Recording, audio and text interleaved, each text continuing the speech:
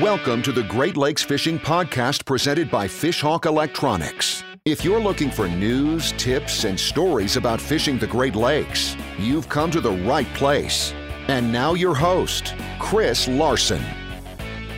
Hello and welcome to the Great Lakes Fishing Podcast. Captain Marc Kulak from King's Landing Sport Fishing in Toronto joins the show for episode number 151. We discuss Marc's tackle brand, ProjectSalmon.ca, fishing out of Bluffers in Toronto, and what to do when the bite isn't hot. Captain Pete Alex is co-hosting this segment from the 2023 Virtual Great Lakes Fishing Show. We've talked to you a few different times on the show. It's nice to have you right here in person. In person, yeah. They let me across the border. That's pretty nice too, huh? Yeah. So they didn't look at your background or anything when you tried to get in? It was very easy. I think the U.S. border guy, he must have been a fisherman too. I said, I'm going to the fishing show. He's like, next. Yep. So, yeah. Next, cool. We wanted to bring you in today. I mean, obviously, we had Doug here from Fish USA there. Yep. You got some stuff going on too, ProjectSalmon.ca. Tell us about that. Yeah, so it's interesting. So, for some people know, some people don't know. Like I fish out of Toronto right now, but I lived in Vancouver, British Columbia for a few years. And, when I lived out there, I was amazed that I could go, forget about even the tackle store. I can go to a hardware store and I'd see a wall of salmon gear, like as big as you can imagine. And then I moved back to Toronto and honestly, I was disappointed. I couldn't find the stuff I wanted as a fisherman. Very, very peaky when it came to tackle and in stock. And so I started probably back in 2015 doing a lot of custom tackle for mainly charter captains, mainly tournament guys.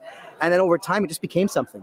And it became something to the point where I couldn't keep up through Facebook message and those types of pieces. So in February, actually, it's basically 1 year next weekend, I launched ProjectSalmon.ca, which really it's my tackle line where I started out doing, call it custom painted flashers, in a few different types, an 8-inch fin flasher. I've also got the 10-inch hot fish, which is a Canadian flasher in a fish shape, but 10-inch with a little bit more of an aggressive action. And then from there, really got into the bait heads, and just recently brought out, I've got divers, I've got anchovy heads, and really starting to build out into, I call it the Canadian salmon angler's dream, where you can really go A to Z, almost everything you need. So anchovy heads, beads, terminal tackle, a one-stop shop. I love the Fish USA site, but it's, we get this border in the way. We got exchange rates and those types of things. So trying to really build something for the Canadians. What's been interesting though, for those that may not know, the Canadian dollar is actually really weak right now. So I'm actually finding I'm doing a lot of sales to the United States because it's a good price. The US dollar is worth $1.40 Canadian right now. So it's funny how it works out. Yeah, I'm doing lots of Canadian sales, but I'm actually shipping quite a lot across the border. But that's really where Project Salmon started. The other thing though is it was about trying to make sure they had patterns that worked, right? So the patterns I sell are the patterns I'll run on my charter boat. They're the patterns that other captains are using, the patterns that the tournament guys are buying. I don't want to have 300, 400 different SKUs that sit there. It's about having 50, 60 patterns that frankly I can have complete confidence in and will feel and stand behind. So yeah, that's what Project Salmon's all about. Very cool. How do you come up with this stuff, Marc? I know you're fishing. That's going to be your answer. I fish them. But, so does that mean a bunch of them end up on the scrap heap? I mean, you have to be a guy that's going to go out and just try different things. How does that work? How does that development process work? So, yeah. Some of them don't work. And the good news is they don't end up on the scrap heap. You pull the tape off and you start over when you've got all the machinery and the paint to do that. I think the one thing I try to do, and with a lot of my tackle that I'm making for people, I try to make sure it's something that I believe can, call it last the day. So, if someone goes to my website, they'll notice a lot of my patterns, they've got UV and they've got glow. So I try to go for the best of both worlds. I like to argue maybe it's I have a hard time making decisions, so I want something that works throughout the day. But that's a big part of what I try to do. But yeah, it is a lot of trial and error. I think like many of us, we love the color green, so that's a great color on Lake Ontario. But from there, really trying to mix and match and see what works. A lot of variations too. So I may have a pattern I love, and then I'll do it in black, then I'll do it in green, and then I'll bring an orange one together. And that's some of the things I think I've learned over the years from fishing on Lake Ontario, but also when I fished out west, it's the same fish. So, we're very infatuated with green on Lake Ontario. So the guys out on the west coast, but we were using a lot more orange, a lot more pink to catch Chinook or kings out there. So starting to bring some of those colors in, and they work. Do you make your friends order a minimum quantity when they come up and say, hey, can you do this for me, Mark? I want a little of this, I want a little of this. And so is it like no onesies? You need no onesies. Tell me what you I can't. So when I do the, so it's interesting. They might be telling me that something too. It's interesting. So when I do the custom stuff now, that's not on my website. Typically, it's like half a dozen, or or preferably a dozen, because it takes time. I can't be cutting tapes and painting ones and twos, right. Let alone trying to mix the clear coat and such. But that's to answer your question. That's also part of the developmental process, right? When you're working with all this network, and they know, like, if Pete asked me for something custom for Pete, I'm not going to sell it to everybody, but over time you might take something you learned on this flash or on this flasher and you blend it together, right? So yeah, I do 6+ when I do the custom. But the other thing I find I do a lot of, so I know on the Canadian side we love the white lightning. That is a staple paddle for us on the Canadian side. I'll take the white lightning and I'll then blend that with like a UV super frog. So now you've got the UV frog on one side, you got the white lightning on the other side. So that's a lot of what I've been doing with call it Project Salmon. It's a bit of a mashup, right? Where I take two patterns and bring them together and put them into one. And what do you see when you use that, take it out? Do you feel like you really do have the best of both worlds, or is it like one of those things where you take like a steak and you put peanut butter on it? That's just wrong. This doesn't really work. So yeah, I'm dead against putting peanut butter on a steak. So I would never do that to salmon tackle either. Right. So no, not everything's going to work, right? Sometimes you look at something and say, is it truly better? You got to let the fish decide. The other joke, and some tackle manufacturers might not like me saying this, but before you catch the fish, you got to catch the angler, right? And that's the colors, right? That's the patterns. But there's absolutely some patterns that just may not work, or someone doesn't have confidence in, right? Like I think about a good buddy of mine back home. He's got this one spoon. I think it's a sexy veggie spoon. It's called.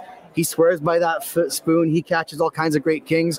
I have never caught a fish in that spoon, no matter how many times I put it out. That goes back to the question about the spoons and how they could change, and this whole kind of dynamic of, I have flashers on my boat that, Casey or somebody will swear by it, and, I got the same fly behind it. I got the same gig going on, and I'm like, this thing sucks, okay? I just can't. It just doesn't work for me. And then, like, why spoons get hot and why they're not sometimes is another, we're not really sure. It's good that we don't know. Yeah. It's actually probably good, right? It keeps it a little bit of a mystery, the whole thing. And then why Chris can catch them on that and why I can't. Well, even last year's stud pattern may be a complete dud next year. Exactly. Yeah, so it's good for tackle people, though. Yeah. Right? Because you got to keep creating new things, maybe. Yeah. So how was your fishing on the North Shore last year? Would you rate it on average? When it was really good, it was amazing. When it wasn't, it wasn't. It was bad. I would honestly, I had a great season from a charter perspective. Very fortunate. I work with a bunch of great captains out of the Bluffers Marina. Well, Pete, you've been there many times. Work with great captains. We stay on fish. Plus, I've got a father who's retired and fishes every day for fun. So if I'm not in the water, someone's feeding me intel. Every day I'm looking at what's the winds doing, what the temps are doing. We stayed on it. It was good. I'd say I feel like 2022 was a smaller year for us from a fish size perspective. Yes. Same here. But, when I say it was good, like, 35, 40 fish, 5-hour trips. But then what we noticed, great, that was amazing. That's actually great. Yeah. But then when it was bad, it was because, typically it's, and you use these words a lot, it's the ice cold death water. That wasn't last year. Last year was the soup. Yeah, last year it was so warm. Like there was probably 2-3 weeks where, like, if you weren't going to put your riggers down below 120 and your diver and, clip on mag divers with extra weight and a 400 or 500 copper, you weren't going to catch fish. Yeah, that's right. That makes it tough. And that's tough, especially, when you're running a charter boat, you're trying to get a nice spread out there and you're stuck with maybe a 6-rod spread because otherwise it's Tangle Fest, right? So that was, we went through a lot of that last year. I'd say for the recreational guys, I think it was tough because I know there's a few guys I helped out last year. They didn't have a mag diver in their box. It was like, here, take this. Your standard dive is just not going to get deep enough. So we had that for about 3 weeks last year. For some reason, the last 2 years, we've got a big tournament. The tournament, the King of Kings in the summer. Terrible fishing, absolutely terrible fishing. But that separates the men from the boys. You got fine fish. I think the challenge has been when you've got the tough fishing, you've got a big tournament, but you're also running charters. You're then going out to the blue zone trying to pick up the steelhead or rainbows, the cohos for the customers. You're not necessarily getting the intel you need for tournaments. So that was a bit of a catch-22. You want to be able to work, but you want the intel for your tournament, and that's where you kind of pick one. But overall, it was a great season. Huge co-hosts. So that was nice.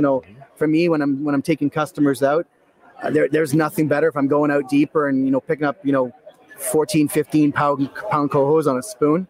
That's a lot of fun. They're not fighting a ton of gear. So it was an okay season. I'd say I consider it a good season because I think I was on the water so much with a great network.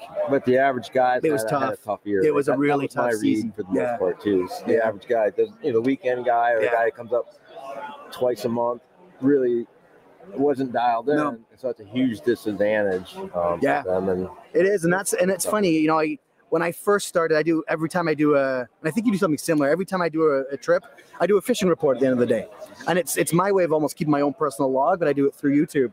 And when I first started, guys would give me a bit of grief, and I said, come on, we've all been there. I'm trying to help these guys out that are recreational fishermen, and I said, you never know when, even as a charter guy, I'm having a hard time. But the rec guy that I've helped out is actually hitting them hard, and he's gonna send me a text, and that happens. Yeah, there's a difference between a fishing report that becomes a brag report. Right. I got my 12 and I'm done at 9:30, and there's no information. Right?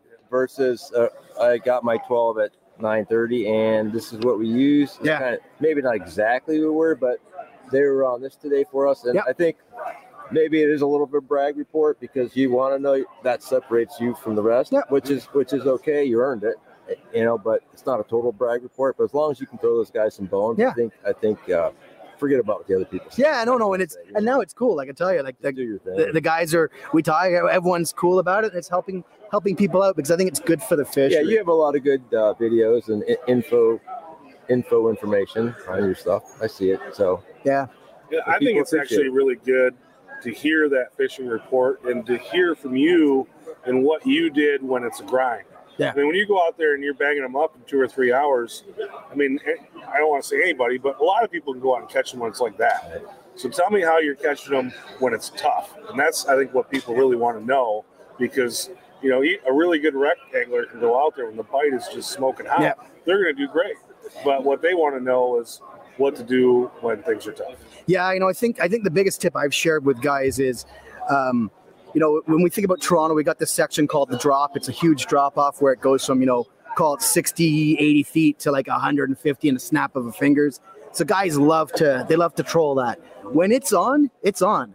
When it's off, it's dead water. And so I think the one thing I've probably helped a lot of guys with is actually getting over the fear of turning their boat south and actually trolling out. Mm-hmm. And, trolling out and, not powering up. It's just turning that boat and trolling out and running your spread, and because you can often pick up kings in 250 and 300 and then just keep working it out, and then they start getting into coho and steelhead. I think back to when I had my 7-foot aluminum, I would never go out there because I was scared, thinking it was something crazy out there. It's just water. It's just water. A little deeper. Yeah, just a little deeper. Away, but as I say to them, make sure you tell someone you're going out there, have your radio on, have your cell phone, and go enjoy, because you can actually find fish, because who wants to keep going back and forth in the same water? One of the other things that you have to contend with is out of Bluffers. I mean, it's Toronto. I mean, it's a busy port. There's a lot of traffic, especially if you think you're going to go out and run a 500 or something like that. It's tough. There's a lot of traffic. So how do you navigate that, especially when we start talking about all these rec anglers are out there on the weekend, and it gets busy out there. And that's a challenge that maybe people don't face so much, like in a place like Wilson or Alcott, that you're facing every day out of Toronto. And then you have the Armada sailboats to contend with. I was waiting for that. Yeah. But there is a lot of sailboats on those these days. I'm not gonna lie. Some days it's you pull your hair out. I'd say honestly so we've got the major highway in Toronto is called the 401 highway. I joke like it's worse than that highway in rush hour on a weekend on this section of water. So you've both nailed it. We have to adapt. So like, honestly, if I'm running a charter on a Saturday morning, Sunday morning, or even after Saturday or Sunday afternoon, I'll start out on that drop early morning, but I'm running a light spread. I'm running 4 or 5 rods. I'm trying to get those nice big kings early, get those hits while I can. I'm fighting with boats getting pushed around. It is what it is. Yep. You get a decent box. You got some nice kings. I'll start to push out into deeper water. There's still fish in the deeper water, or I'll push into shallower water.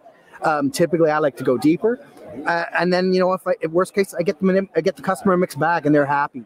But last year, anyone on social media would probably on the Canadian side would know that last year was a bit of a gong show with the amount of charter boats and big boats that were losing gear, boats cutting in behind, and even wreck anglers having boats cut in behind.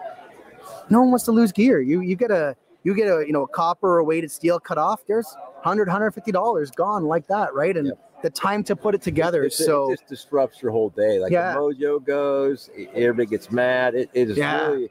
It just ruins the day when you have these events that happen. And especially when you got customers on the boat. The whole thing just is like, you just want to quit. You just want to go in. You're just like, it's a day changer, really.